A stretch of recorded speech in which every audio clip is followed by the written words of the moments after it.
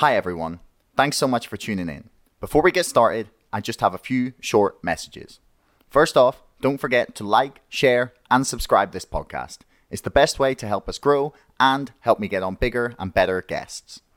Also, don't forget you can pre-order my book, To the Moon, The GameStop Saga, right now by following the links in the description below. We've also got a few quick sponsors for the show today. Cryptocurrencies are all the rage these days. Over 100 million people now own cryptocurrency. Some for the memes, some for the long-term value, and some for the underlying technology. But there hasn't been a coin or token that has emerged yet that truly replaces cash or currency. This is where Dash comes in. Dash is digital cash, a user-focused cryptocurrency which you can spend anywhere, anytime, and any amount for fees less than 1 cent. With hashtag DashDirect, people can spend their Dash at over 155,000 major US retailers and get a discount and money back into their Dash wallet. No banks, no fiat, just pure crypto with an average saving of 5%. Anyone can participate in the network, and Dash is widely available for purchase around the world. The ingenious Masternode network means sending any sum of money around the world is as simple as tapping your phone at your local grocery store. So you can say goodbye to slow transactions, complex international account numbers, and high transaction fees. Dash gives you the freedom to move your money any way you want. Grab a coffee, split a check, or pay your phone bill. Dash moves money anywhere to anyone instantly for less than a cent. One of the most overlooked aspects of running a podcast is who you host with. You might think it doesn't matter, as I did for quite a while, but it's really crucial to pick a host that is not only going to be reliable, but one that is going to help your show grow and evolve. That's why today's sponsor is Disctopia, what they call Podcasters Paradise. Whether you're starting a new podcast or need to migrate one over from another host, you have found the best podcast hosting solution. Period. With more features and flexibility than any other platform, from unlimited storage and uploads to multiple networks, Disctopia has it all. With Disctopia, you'll get a podcast profile page, the ability to manage multiple episodes, and an embeddable episode web player, all on a secure site. You can even have private or exclusive episodes which you'll get paid for, and your podcast will be distributed everywhere via RSS feeds. Your listeners will get unlimited downloads, you'll get access to unique listener reports, and their analytics are second to none. And on top of all of that, you get 24/7 world-class customer support. Disctopia will give you creative freedom for all your podcasts with integrated merch as well. That's right, just upload it all in one place, and you can set your content to be downloadable or even stream only. Disctopia gives podcasters more power, so what are you waiting for? Start today by using our code CHATTER, that's CHATTER, to get your first 3 months free on us. That's a special code for listeners of this podcast. 3 months of free hosting by using the code CHATTER. Check out Disctopia today. Links for everything will be in the description below. So check them out and then please enjoy the podcast.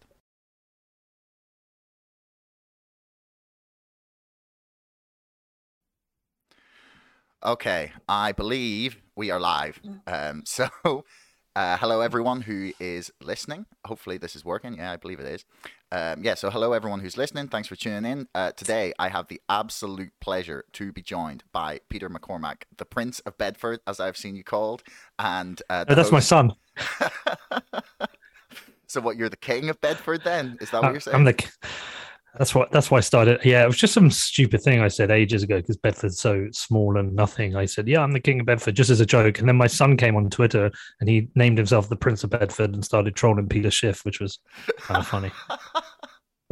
Oh, that's fantastic. I mean, anyone who wants to give Peter Schiff a bit of a troll is all right in my mind. That guy is, yeah, he gets triggered very easily. Well, you know what? He had a chance to buy Bitcoin very, very cheap. and would have been fabulously wealthier than he is. And he's already a wealthy guy, but he had a chance very, very early on. He dismissed it. He's continued to dismiss it over and over again, but now it's becoming almost embarrassing. Somebody asked me to set up another debate with him, and I just replied back, like, what's the point? He's not somebody who enters into a discussion and says, I want to listen to your opinions because my mind could be changed. His mind can't be changed. He's so entrenched in his views that it becomes a pointless discussion. But it's kind of embarrassing now because look at where Bitcoin has come, especially in this last year. Now it's a reserve asset for Tesla. It is a legal tender in El Salvador, and millions of transactions are happening every single day. Billions of values being transferred around the world, and he continues to dismiss it. So it just becomes pointless. Why debate him? Yeah, I guess, yeah. Like when people ask you to debate them, it's very, very rare that they think that they're going to be proved wrong. But so one of the things I've been looking at, I guess, to start us off here is this court case that's been going on with Craig Wright, and I've been talking to Kurt Jr. about sort of Bitcoin, BSV, and Bitcoin Cash, and I was curious as to whether you think that BTC is Bitcoin, because they sort of debate that it's actually Bitcoin. And does it even matter? Is it not just the one that's the most successful ultimately? Like, are you a real purist in thinking that it has to be like Bitcoin as such? Well, I'm involved in my own lawsuit with Craig Wright at the moment in the High Court of the UK. So there's some limitations on what I can and can't say, because that's a libel lawsuit, because I challenged his claims that he is Satoshi. So I have to be careful what I do and don't say. Kurt Jr. is not somebody I would hold with any high credibility as somebody to discuss and debate this with. Really, the debate on what is Bitcoin is it's already been answered. Bitcoin BTC is Bitcoin. Everything else, which is a fork, is a copy of Bitcoin, an attempt to change some of the parameters because they believe by changing those parameters, they create a better cryptocurrency, a better form of Bitcoin. Every single instance, whether it's BSV, BCH, Bitcoin Platinum, Bitcoin Gold, all these forks and these attempts to create other versions of Bitcoin have all failed. And the way you can measure the failure is let the market decide. How does the market price these assets? Because you have to consider these assets are primarily a store of value, but ultimately also a medium of exchange. But if you consider them based on what the market values are them, if you look at BCH and BSV compared priced in Bitcoin, they've both lost probably over 90% of their value from their highs. So the market is priced that these cryptocurrencies are not worth holding the Bitcoin. These debates are almost a waste of time now. They're very small communities of people who have believed in a certain ideology regarding their cryptocurrency, and that's something they need to get behind. Most of them is based on the design of how a cryptocurrency should scale, such as Bitcoin. There's a big issue that has plagued Bitcoin over the years, the discussion on how do you scale Bitcoin. Now, the ultimate goal of Bitcoin is to be decentralized. It is to subvert the state, to have a form of money that cannot be controlled by a small group of people, because this is one of the problems Bitcoin is solving, is the problems of fiat currencies and how governments can, at their whim, print money and centrally plan the economy. So Bitcoin is this idea that it's this decentralized form of money that nobody has control over. To be decentralized, it has to have as many people running nodes as possible. To have people running nodes, the blocks in the blockchain, they have to be as small a size as possible. So the big debate that happened back in 2017, which is known as the Fork Wars, was this idea that, should you scale on-chain or off-chain? And what that means is, should you scale the number of transactions that Bitcoin can handle, but in the size of the blocks in the base chain, or should you scale it in levels above it? So if at the moment the Bitcoin blockchain is essentially 1 megabyte, due to some changes that are made with SegWit a few years ago, something known as a block weight means actually it can carry a higher density of transactions. But at the same time, if people continue to use Bitcoin, the base chain does have a limit to the number of transactions it can hold. So one option is to increase the size of the block. So you can go from 1 megabyte, say, to 2 megabytes, to 4 megabytes. The problem with that is there's the total size of the blockchain. If you run a node on your computer, it means you have an entire copy of the blockchain, so you can verify every transaction. In doing that, if you increase the size of the blockchain, you change the ability for you change who can and cannot run a node. So the total blockchain, just say for the sake of this conversation, is 500 gigabytes. I can download it on my laptop here and run a node. I can also go and buy a Raspberry Pi and a hard disk, a terabyte hard disk, and I can run that. Now, if you look at something like Ethereum, which is something that doesn't care about the size of its blockchain, which is at the moment multiple terabytes, it's very difficult for an individual to run a node. So the idea of decentralization is keeping the blockchain as small as possible. The smaller the blockchain, the easier it is for people to run nodes. Things like BSV and BCH wanted to scale and have scaled on chain. Something like Bitcoin has made the decision to scale in higher layers. So we have something called the Lightning Network, which allows you to process infinitely more transactions than the base chain on a higher level, yet protect the integrity of the blockchain. So to me, that debate's it's almost a pointless debate now. I wouldn't even bother wasting time talking to someone like Kurt. He's been proven to be repeatedly wrong in his ideas regarding what Bitcoin is and what Bitcoin should be. The market has completely priced Bitcoin SV as something that was close to worthless. It's a top 10 cryptocurrency in CoinMarketCap to something like 67 now, and it continues to fall. So ultimately, it's a dead project. What should we call it? A dead project processing blocks rather than a dead man walking. Okay. No, that's a really great explanation of why you want to keep the nodes small. That's I hadn't had someone lay it out quite so succinctly to me. So thanks. That's really great, actually. It gives me a much better understanding of this. So one of the things that you mentioned during one of the interviews I was listening to you earlier and yesterday was that you're just a Bitcoin hodler, and I really started to think about this idea of like being a hodler as such, and like A, where it came from, and B, if it's just like because I've been writing this book about the GameStop saga, which is just incredible. I'm not sure how much attention you've paid to it. It's been yeah, it's been a ride. Anyway, but obviously these are the one of the memes that's been very widely shared in that community is like, okay, so we're just gonna hodl, we're gonna hodl until the financial world breaks, basically. And I was wondering if you think this is like like some sort of weird new phenomenon where people will just like cling to the thing they think has value for dear life, or is this just like an internet like mimetic expression of just long-term value investing, and we think we've invented this new thing as a generation? There's multiple aspects to hodling.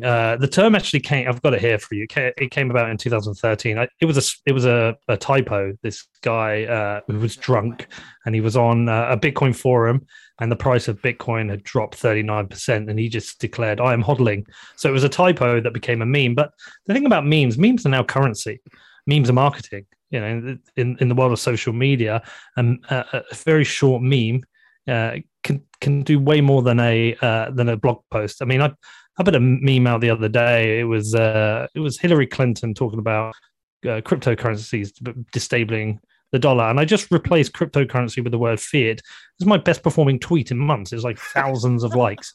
So memes are currency, but they're actually very effective, very important, and they tell a very quick, snappy story in a world of 6-second Snapchats and 280 character tweets. But the idea behind hodling, actually, there's a lot to it, and you can look at it at multiple dimensions.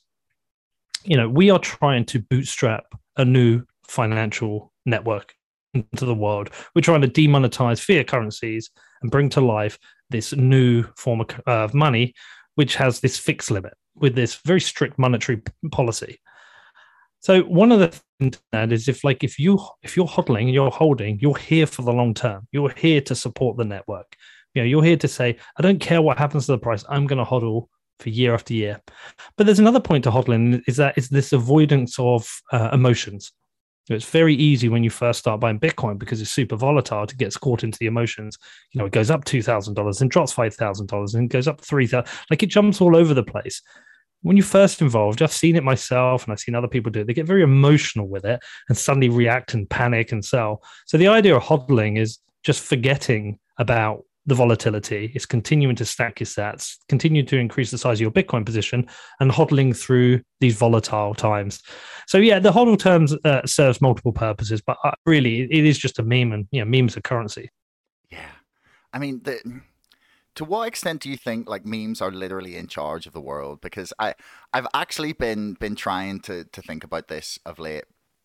And I wrote an article and did like a video about 6 months ago where I was like, look, if you just figure out what is the most memeable future, that is what's going to happen at this point. Like, we're so far down the line in terms of just like stupid things coming true. Like, I don't think half the events of the last 10 years happen without memes, which sounds like ridiculous as like a historical driving force. But like, do you think that there's any merit to that idea, or am I just like seeing crazy things? Oh, I don't know, man. I mean, look, I think memes can both be used to predict the future and both tell the story of history. It just depends what the meme is and who created it at what point. But memes are integral to the idea. I mean, just look, the previous leader of the free world, Mr. Donald Trump, was an absolute genius at memeing into the world. Memeing to me is just storytelling. It's what it is. And we since the dawn of time, since humans could first pick up rocks and carve things into caves, we've told stories, and we've told stories in long form. We've told them in short form. You and I do podcasts which are long form storytelling. It's trying to extract a story for someone to listen to and understand. Memes are just a form of storytelling. That's all it is. Very snappy ways of telling stories. But they're not in isolation. They almost can become like a series. Like they're almost something that promotes a specific way of thinking about a particular subject. So, for example, hodl is a meme, but itself can have multiple versions of the hodl, multiple versions of the graphics. You can see all different types of ways that meme has been expressed over time. But really, I just see memes as storytelling, their marketing, their communication. There are just they sit alongside every other form of communication. If you want to tell a story out there, you can write a blog post, you can made a film, you can create a meme. Memes are though usually very reactionary to like a certain event. So yeah, I don't know, man. I just think they're another tool of storytelling. So this idea that Bitcoin might like facilitate some sort of financial revolution is obviously this one that's talked about quite a lot by Bitcoin maximalists. And as with a lot of these ideas, like when you talk about it in theory, I'm all in. I'm like, okay, this sounds like a fantastic way to escape the very, very the very, very corrupt financial system that currently sort of runs the world, essentially. And I believe that we need to like get out of that. I understand how Bitcoin could potentially be used as an alternate form of like global currency, if not by itself amongst other cryptos and other sort of CBDCs and like as a whole a plethora of potential things in the future. Where do you see that crossover? Because obviously this has to go from being something that's looked at by like that libertarian, tech utopian, internet cultural sort of center, and it has to move to being used by everybody. How do you think we get there without government saying, well, screw you, basically? See, that's an interesting thing because Bitcoin doesn't need everyone to be using it. It just doesn't. The great thing about Bitcoin is that you or I, at any point, can choose to operate a Bitcoin standard. We can choose to live on a Bitcoin standard. I pretty much do now. So let's explain what that means. Because in the current world, if you hold pounds or euros or dollars, hold them in your bank account, you will be lucky if you're even getting 0.5% interest. But we know inflation in various parts of the world. The US is 6.2%. I think it's 4% in the UK. It's 20% in Turkey. You really have to spend that money because if you don't, you're losing purchasing power. Your your money is essentially losing value due to government policy. So the idea with Bitcoin is that you change your time preference.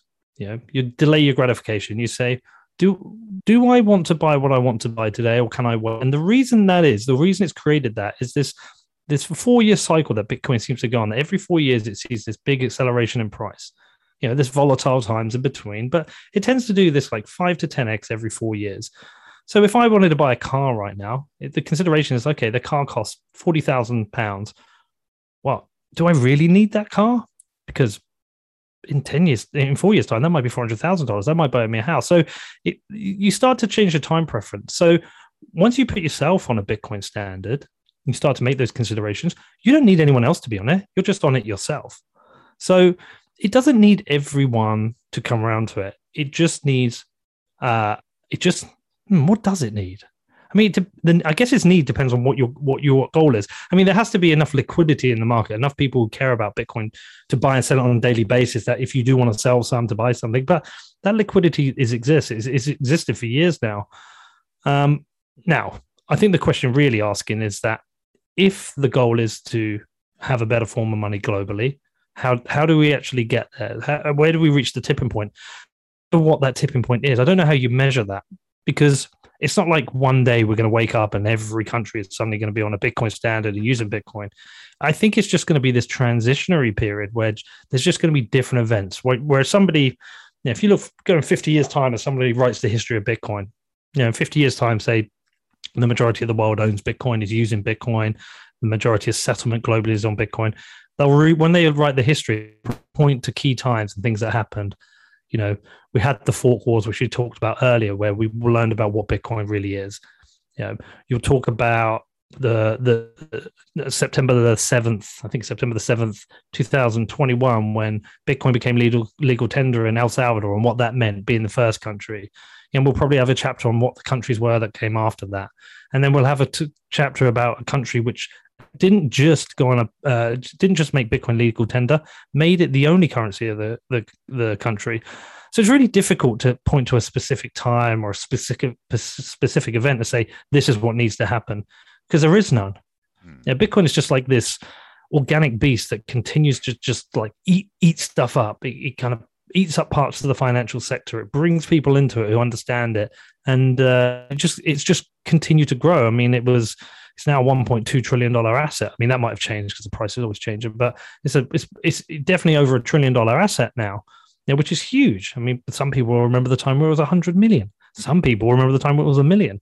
In 5 years' time, it might be a $10 trillion asset. It might be bigger than gold. So I don't think there's a specific time or event. I just think there are a series of events where this thing continues to take over.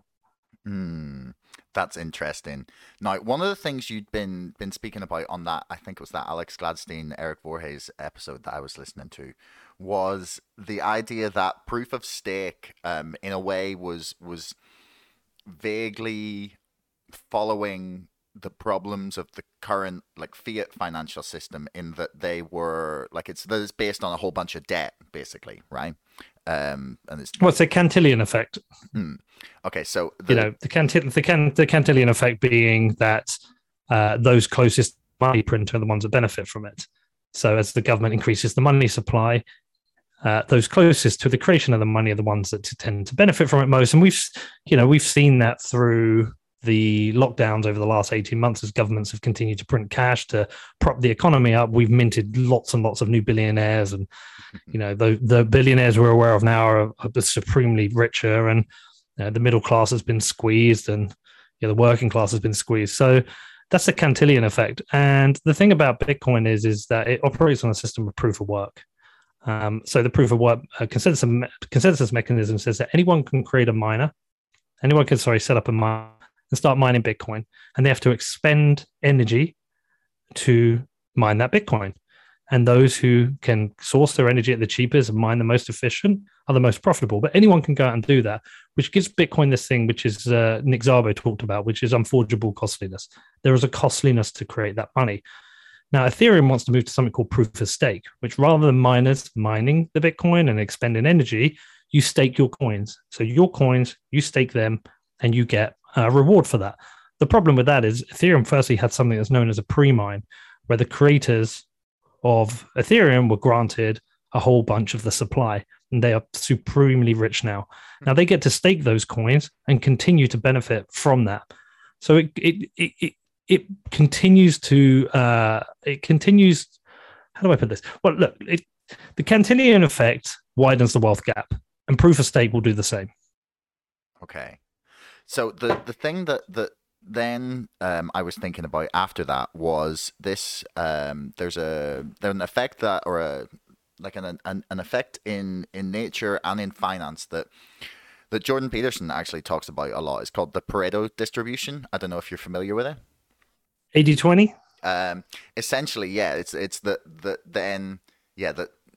he says that, well, he argues that it's even more extreme, that it's essentially this 80-20 rule, that 80% of the gains will go to 20% of the people.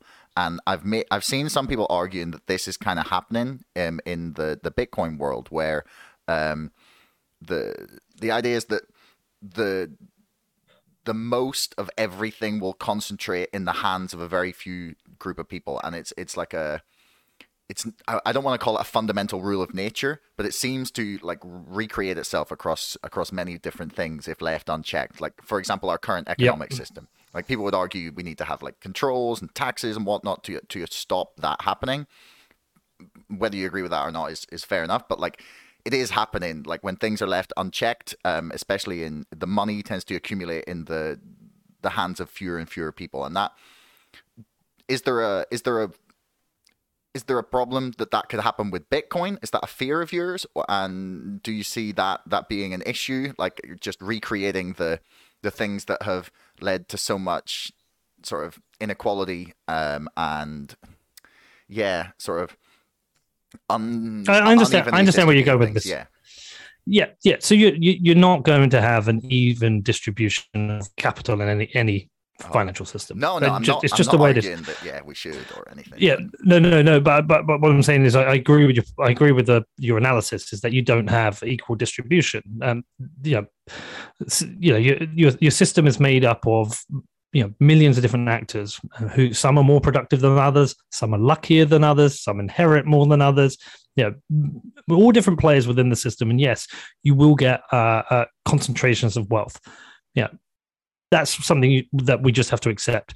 What I care about is the system itself fair?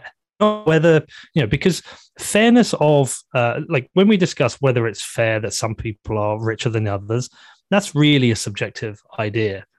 Is it fair that you have billionaires when there's people who can't even eat? That's a subjective idea, and it's a very difficult idea to debate certain people on, because they come from a very left idea that we should tax and redistribute income. And I'm not anti-tax, but historically, those who've gone too far on the socialist left side of, well, let's not even say left, but on the socialist redistribution of income side of things, historically hasn't really worked out. Didn't really work out for the USSR. Isn't really working out for Cuba, despite what people say. You need some form of like competition and incentives within the market. Now, we will never have equal distribution unless we have communism. But what I care about is the system and the rules within the system fair? So the rules within the current system isn't fair, because a small group of people, whether it's a central bank or the government, get to make the decisions which affect the money supply, which ultimately affects the people. So, our inflation is relatively low here, but the decisions of Erdogan, currently the dictator of Turkey, have led to 20% inflation. Now, I saw a tweet where somebody was like, "Oh, it's great. I went to Turkey. Everything's brilliant. Everything's cheap." And somebody replied, I tweeted it out today and said, "Not for us living here. Things are getting very, very expensive because of the inflation." Now, that's happening because of people's hard work and the money they've created, the wealth they've managed to create is being wiped out because of poor decision-making by a few people running that country, and ultimately a dictator. And we've seen it, it's pretty bad there. We've seen it in, I think it's in Argentina now. It's like 40%, above 40% inflation. And they've been through multiple inflation. We've had hyperinflation in Venezuela, where people have literally had their money wiped out. Even now in Lebanon, people have had their wealth wiped out. Okay, that's because the system is unfair. The thing about the Bitcoin system is fair but you just won't have equal distribution. And that's just a natural part of the system. The only alternative to that is have central confiscation and redistribution, and that itself is an unfair system. Do you think that there's a chance, even a small chance, that governments just get on board with say Bitcoin and that sort of and just cryptocurrency more generally? Do you see them fighting it all the way, or because I don't know, I keep seeing these joke things about someone who's like, someone just tried to sell me some shit coin. It's like a $4.3 trillion supply, and they're constantly printing more money of it, and it's like all held by a tiny amount of people, and be like, no wait, that's the US dollar. Like is Bitcoin and cryptocurrency and the idea that like a financial system could exist without a central bank, essentially, is that too radical for our political system to deal with as it currently stands, at least anyway? Yeah, there's no straight answer for that, because every government's different. I mean, it was too radical for China, and they've essentially banned it, and they banned Bitcoin mining, which is probably going to prove to be one of the most poor decisions by any government in the history of governments. It's also banned in Bolivia. I think it might be banned in Pakistan. So those countries have made the decision that they're not going to allow it. Now we have countries like ours in Europe, which haven't banned it, but are making it a little bit difficult, and making it challenging for you to maybe connect your bank to exchange and buy Bitcoin. Then you've got the US, which is a little bit more pro-Bitcoin. I'll come back to them in a second. Then you've got El Salvador, which is totally pro-Bitcoin, which has made it legal tender.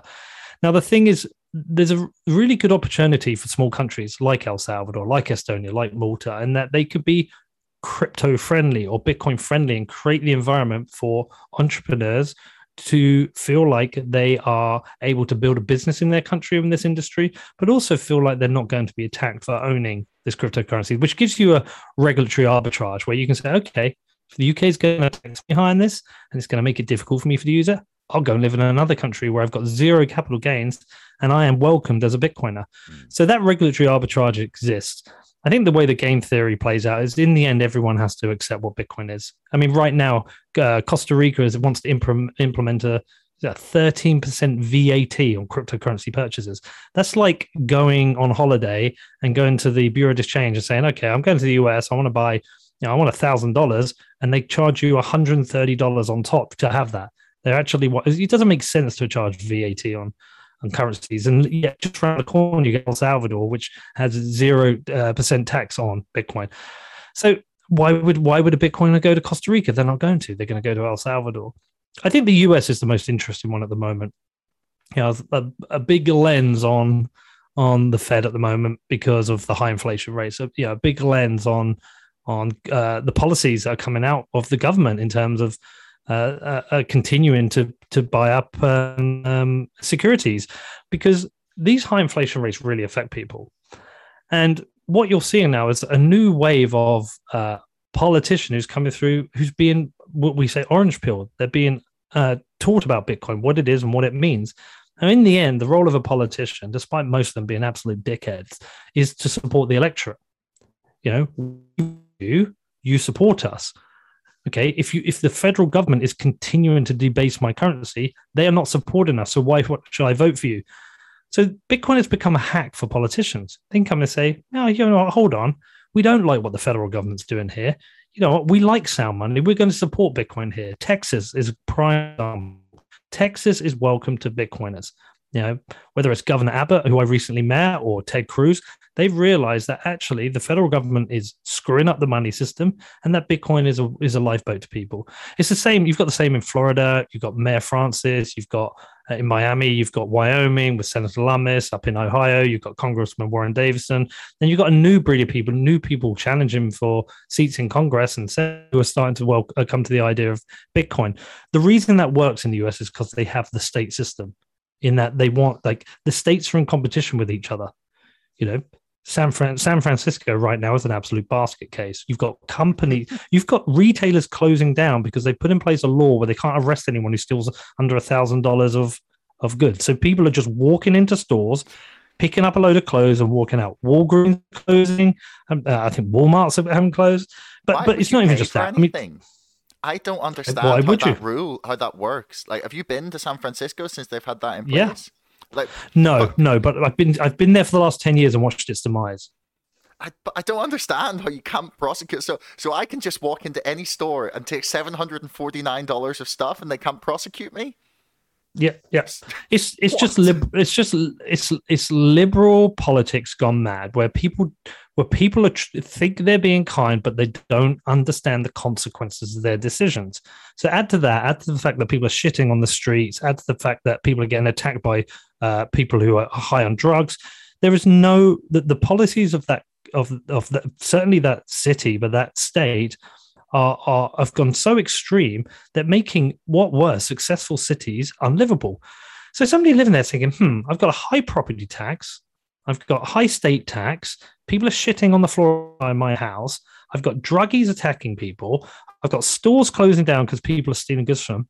This sounds a bit shit. Oh, I can go to Texas where I've got no state tax and I've got a police force which is enforcing which is arresting people who are committing crimes. I'll go and live there. We don't have that in the UK, which is what sucks. We kind of had it through Europe, but not really, because we didn't realize it was competition. But we don't really have that in the UK. Whether I live in Bedford or whether I live in Manchester, I've still got the same rules. So this is a great advantage to the US, which is one of the reasons I don't see the US banning Bitcoin. I actually see that it's very unlikely.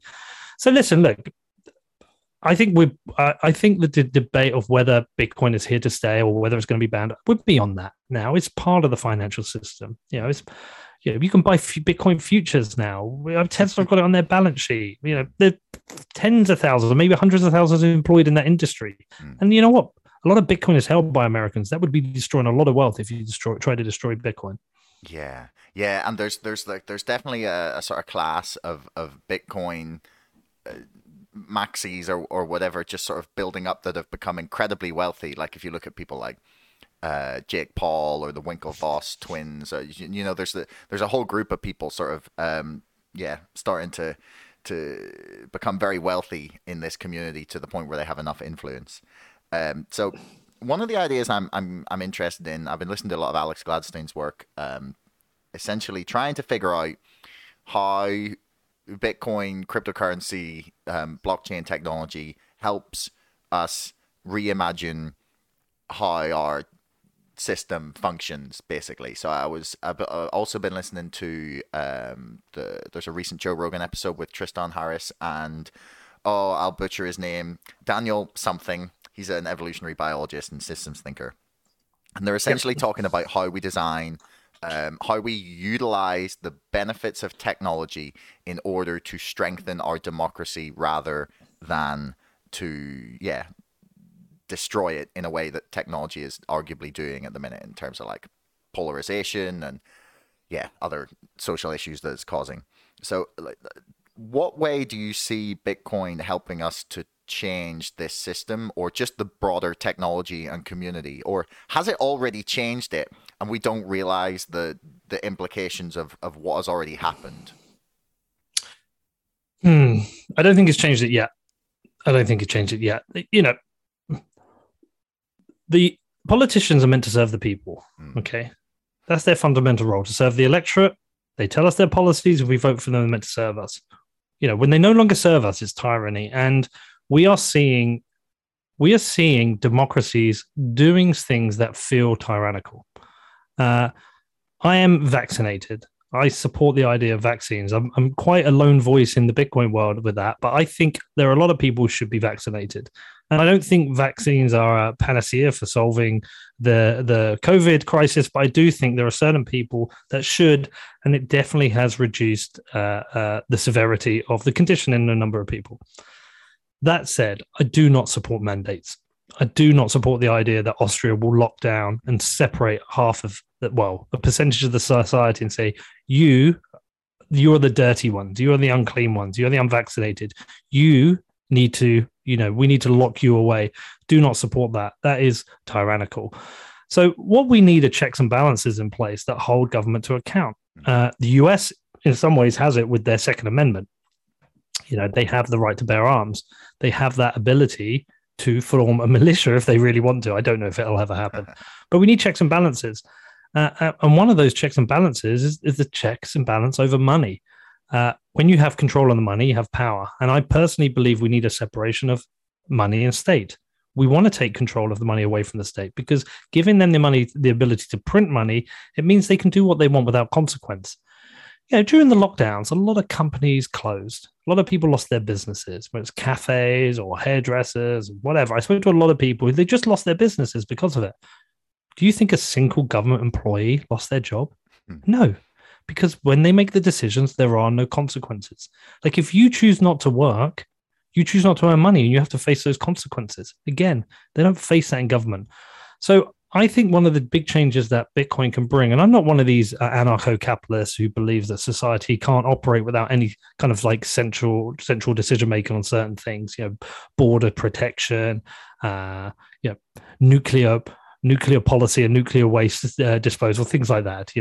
I'm not one of those people, but I support the idea that if we have a form of money which can hold government to account, which is harder for them for tax, that they can't print, it means the government will have to run a budget like you or I do. Like I can't go out and spend any money I want because I have to pay my mortgage and pay the bills and make sure my kids are fed and clothed. The government itself needs a budget. And if it can't stick to its budget, then it has to make the decisions. So I like the idea that Bitcoin will make government smaller, make it more responsible. I'm not one of those people who thinks it will get rid of it, but I think we're away from that. I think that's something that that's years, decades away. Okay, so one of the things I would say to that is that over the last year or so, I've been having a lot of conversations with people about like what is money. How monetary policy works, how tax works, and just I've been trying to understand the financial system that Bitcoin is attempting to replace, essentially. And I've come to the conclusion that this is my thoughts at least anyway, that it's not a bad thing for a government to have control of their currency. So, for example, we talked very briefly about Brexit there before we started. So I think that it's a good thing that we still have the pound because Britain has control of its currency. And one of the things that I see as a weakness, however big a weakness you can debate that, but of Europe is that each individual country no longer has control of their currency. And I see that as being a very powerful tool of the state and one that can be wielded in a really, really good way, essentially. Like we've seen what can happen when governments decide to take the power of the state and spend it on like infrastructure and, just localized spending projects. And instead of, obviously there's this trope that governments just, waste the money and blow up the deficit. But like, I don't know, maybe I'm optimistic, but I believe that there's another side to that where if we had the right people in the position and the institutions hadn't become horrendously corrupted, that it could do some good.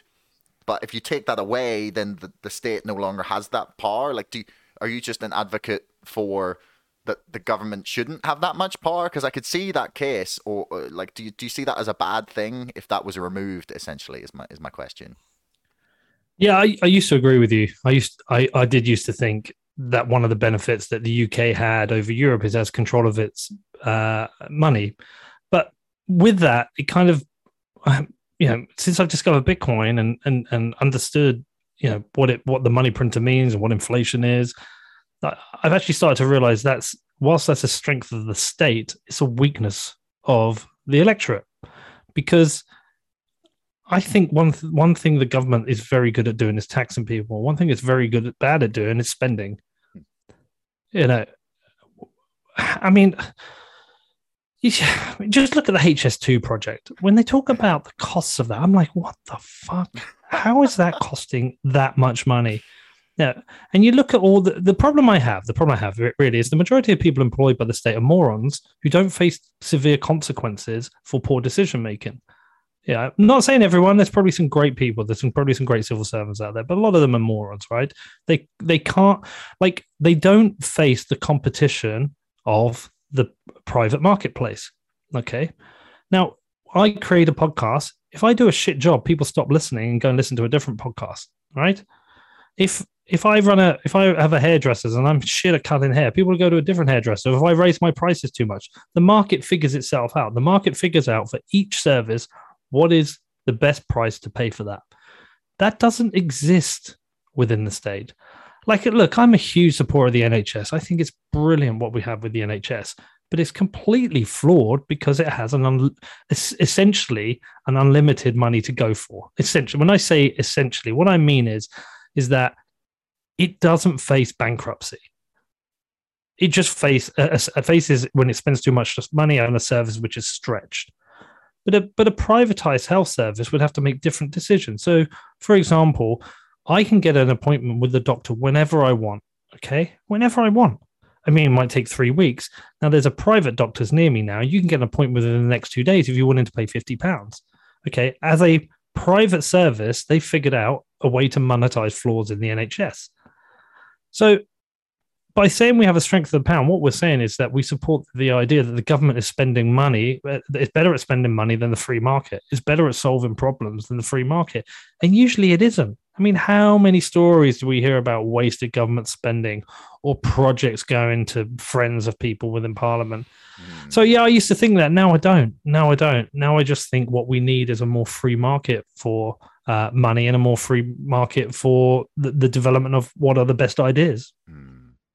I mean, maybe I'll end up there eventually. Like, I just, you go from naivety to skepticism to wisdom. So maybe I'm not quite at wisdom yet.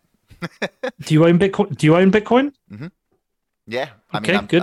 My plan is stack sats. I mean, my income is very small at the minute due to the small nature of this podcast, and I'm spending a lot of time writing my book about GameStop. But every little bit that I can, it's like mostly either GameStop or Bitcoin. That's what I'm buying. Still buy GameStop? Oh, yeah, man. This is not over. I mean, like, this is what I mean. I don't know how familiar you are with it. It's so far from over, I can't even begin to explain. And I have never witnessed, this is why I started writing the book about it, because I was in it from January and watched the community, like, not only not get bored, but get, like, hyper focused on exposing the level of corruption that this saga has exposed in a way. And they're still pushing. They still think it's going to go to the moon. And I think they might be right. Because, yeah. GameStop are planning some very cool things. So this sort of links to two questions that people had sort of put in the chat here. So cool. At the minute, the idea is that GameStop are going to trigger this going to the moon by proving that there are way more shares in circulation that should exist by issuing an NFT dividend based on the Ethereum blockchain. So a lot of people who are in the GameStop community are both very bullish on Ethereum because it, like, quote unquote, does everything. And they're also very interested in the idea of NFTs, especially fractionalized ones, or using NFTs as a dividend financially. Have you come across, like, A, that idea before, and B, do you think Ethereum has the flexibility that people suggest it does? Yeah, so I've not really taken an interest too much in NFTs because I don't really take an interest in protocols outside of Bitcoin because I'm fully sold on the mission of what Bitcoin is. Bitcoin is, we're trying to do one thing. We're trying to create better money, and with better money, we hope we create a better world. Just to the malincentives of fiat currency, which aren't pegged to anything, and the ability to just print money. I mean, look, Nixon took the US off the gold standard to pay for the Vietnam War, to go and drop bombs and napalm over villages in Vietnam, and an absolute clusterfuck that was. The Gulf War is intrinsically linked to the petrodollar. The petrodollar was used by Saudi the relationship between you should go and listen to my interview with Nick Carter and Gladstein regarding the petrodollar, but the petrodollar is intrinsically linked to the Gulf War, and we've seen what's happened with Saudi also essentially committing atrocities what a moron. In Yemen. and they have the shield of the US because they took the petrodollar to price oil, and in return they supplied them with arms. So like so much war and destruction is linked to the malincentives of fiat currencies, which aren't really pegged to anything. So I'm in this for one thing, which is a world which has a better form of money. And that's all I want to work on. Ethereum isn't here to create better money. It just isn't. And it isn't a better form of money. It is fundamentally unsound money with a flexible, loose monetary policy. So I've just really taken little interest in Ethereum rather than just laughing at it. And therefore, I've taken little interest in NFTs. Now, I've heard one idea of NFTs that I find mildly interesting, the idea that you can maybe buy a concert ticket or a cinema ticket, an NFT, and you can scan that and get into a venue, because really whether the protocol has long-term viability is really irrelevant. As long as I can use it on Saturday to get in my cinema, then it's fine. But no, I'm not interested in NFTs. I think it's a bubble, and I'm not really interested in other protocols. So sorry. Why didn't I forget Yemen's name there? Don't apologize to me. I'm old age. I'm so bad with names. I mean, isn't it a thing? Some people are good with names, and some people are better with numbers. Like some people are really amazing at remembering dates or like statutes. Or I found that when I was studying and I did law, there were certain people who could just like rhyme off statutes, be like, oh yeah, that's the 1968 Criminal Act, Section 4, subsection B, point C. And you'd be like, what? Hang on, like, I can't even remember what it says, let alone where it's from. Yeah. So what do you think of the whole metaverse idea that Zuckerberg and many people are trying to create? Like, is this where the world is going? And do you see some form of Lightning Network as being the like currency of exchange in there, or do you think it would be created by whoever the creators of said metaverse or whatever digital world you're entering? Do you think it's going to be like their created currency, or do you think we're going to have like internet wide, digital space wide currencies? Yeah, it's a great question. I'd be interested to see what happens with the metaverse. I put out a tweet once. I think I said, "What about the multi-metaverse?" Because we talk about the multiverse as a potential theory, in astrophysics. But it was really a joke. And then we had the announcement last week that the Winklevoss has taken 400 million investment into Gemini to build their own version of the metaverse, but their idea is to build a decentralized metaverse. I think the idea of a centralized metaverse operated by Facebook or Meta, what they're called now, controlled by Mark Zuckerberg, sounds like my idea of hell. It's like they're basically creating what the Matrix was, and I just the history of Facebook's history isn't particularly pretty, right? Yeah. Yeah, you can say that. They haven't really cared for privacy. They haven't really. They don't really have too much integrity. Now, I actually like the race between Twitter and Facebook, where for years Facebook seemed to be ahead, but like Twitter's now catching them up. And the Jack Dorsey was essentially the tortoise, and Facebook was the hare. And he's building a much more structurally robust social media platform. Now, look, don't get me wrong, Twitter isn't without its flaws, and there are some serious questions over deplatforming and censorship. I understand that, but that said, it's no Facebook.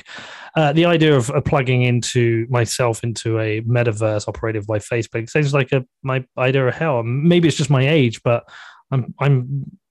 I'm really wanting to spend more of my time outside and in nature and enjoying the real world. But I could see how my kids were like, "Oh, Dad, no, I can go in there and I could get to be this person, living this like amazing Ready Player One style life where I can be a racing car driver, I can be this and that." And that's cool, whatever.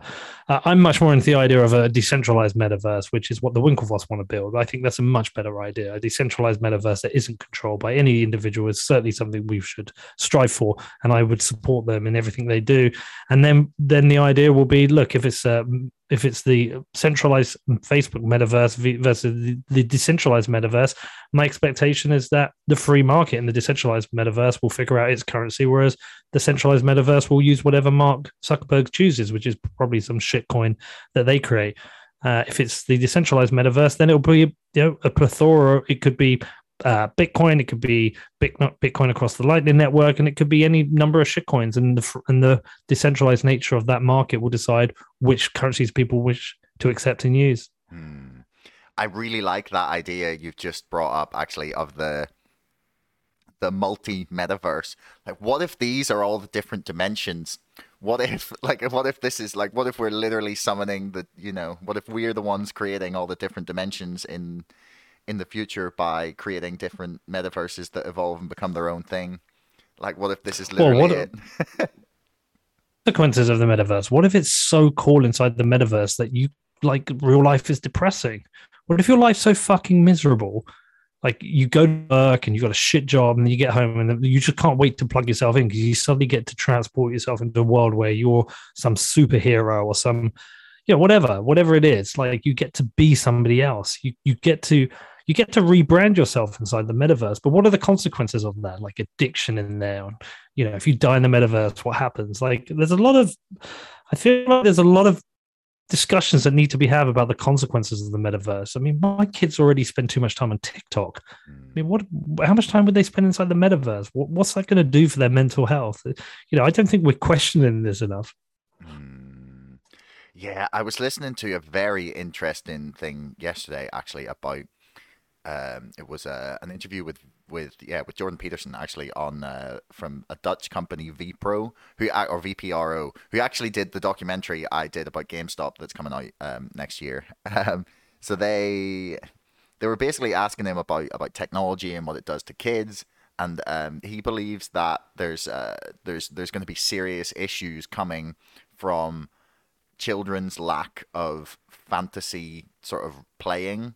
In that, like, that he thinks that there's something really inherently needed about that I don't know, imagining, just that you need like the 3, 4, 5 years in your childhood where you're the one inventing all these like worlds that you're playing in, and that the screens are the things that they're going to be causing, and they probably are. Like, he thinks that that's the source of a lot of the mental health problems and kids these days, is that they're not getting that play.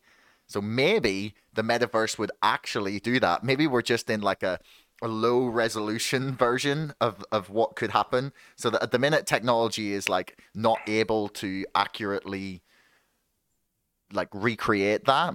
But then in 20 years, when it's so realistic, it might be able to like offer that sort of psychological development that we're not able to. But I get the feeling that there's probably something that we're never going to get from technology that we get from the real world.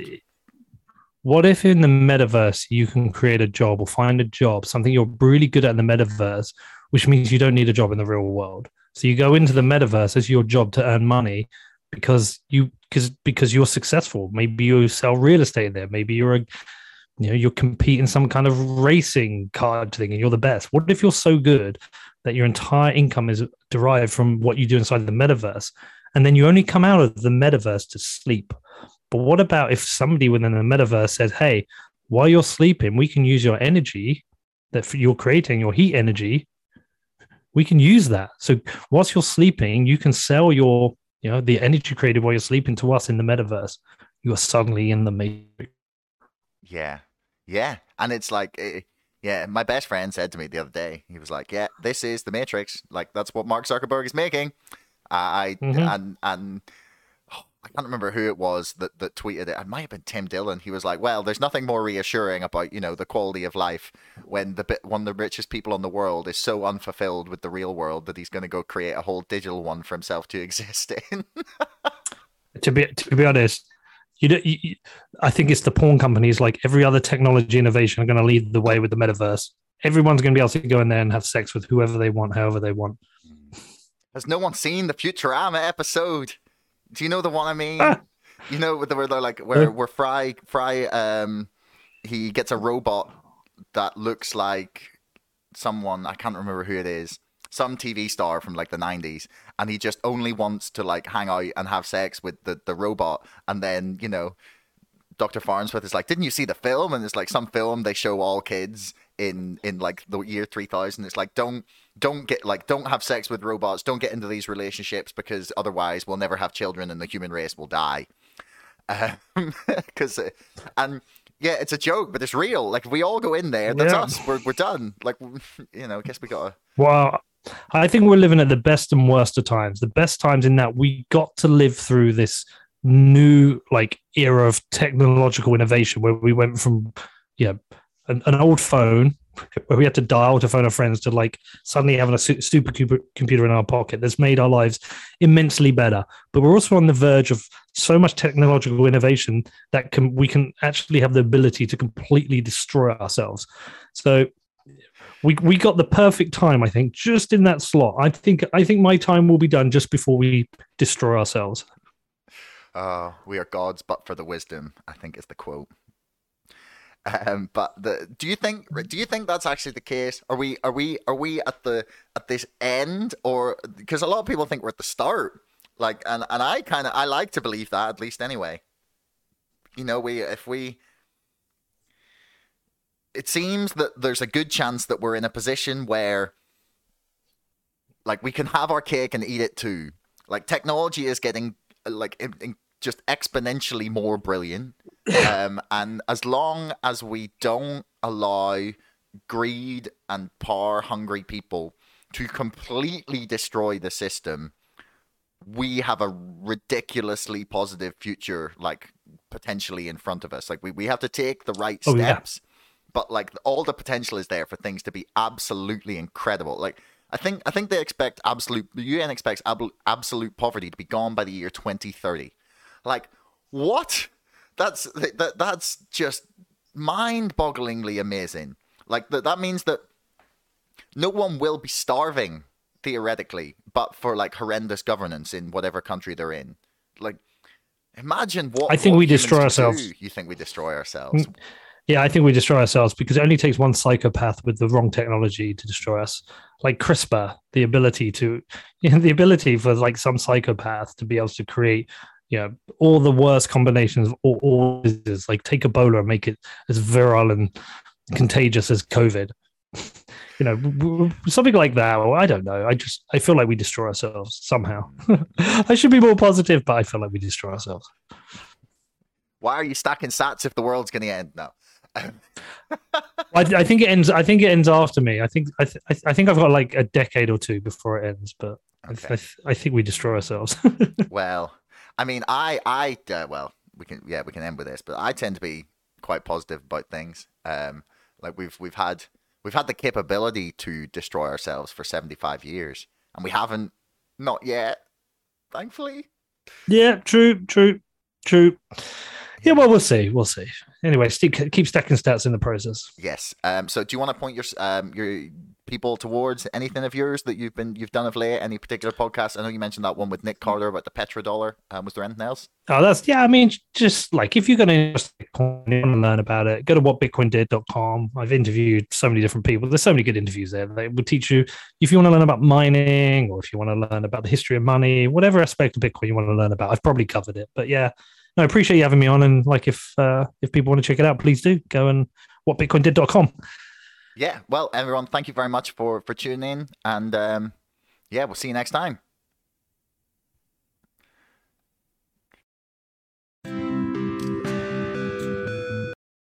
In the month of November, I'm going to be running a giveaway contest for the subscribers of this podcast. You can win some advanced copies of my book, signed, of course, a GameStop voucher worth $50, or a 1-year subscription to Riverside.fm Pro worth a whopping $288. All you have to do is follow the steps in the description below. You can follow me on Twitter, sign up to my mailing list, or share the contest with friends. All you have to do is follow the steps in the description below. You can follow me on Twitter, sign up to my mailing list, or share the contest with friends. In the month of November, I'm going to be running a giveaway contest for the subscribers of this podcast. You can win some advanced copies of my book, signed, of course, a GameStop voucher worth $50, or a 1-year subscription to Riverside.fm Pro worth a whopping $288. Thanks for making it all the way to the end of the video. Don't forget to like, share, subscribe, and leave a comment for us in the comments below. Let me know what you thought and if you'd like to see more of this from the show. Thank you, and we'll see you again next time.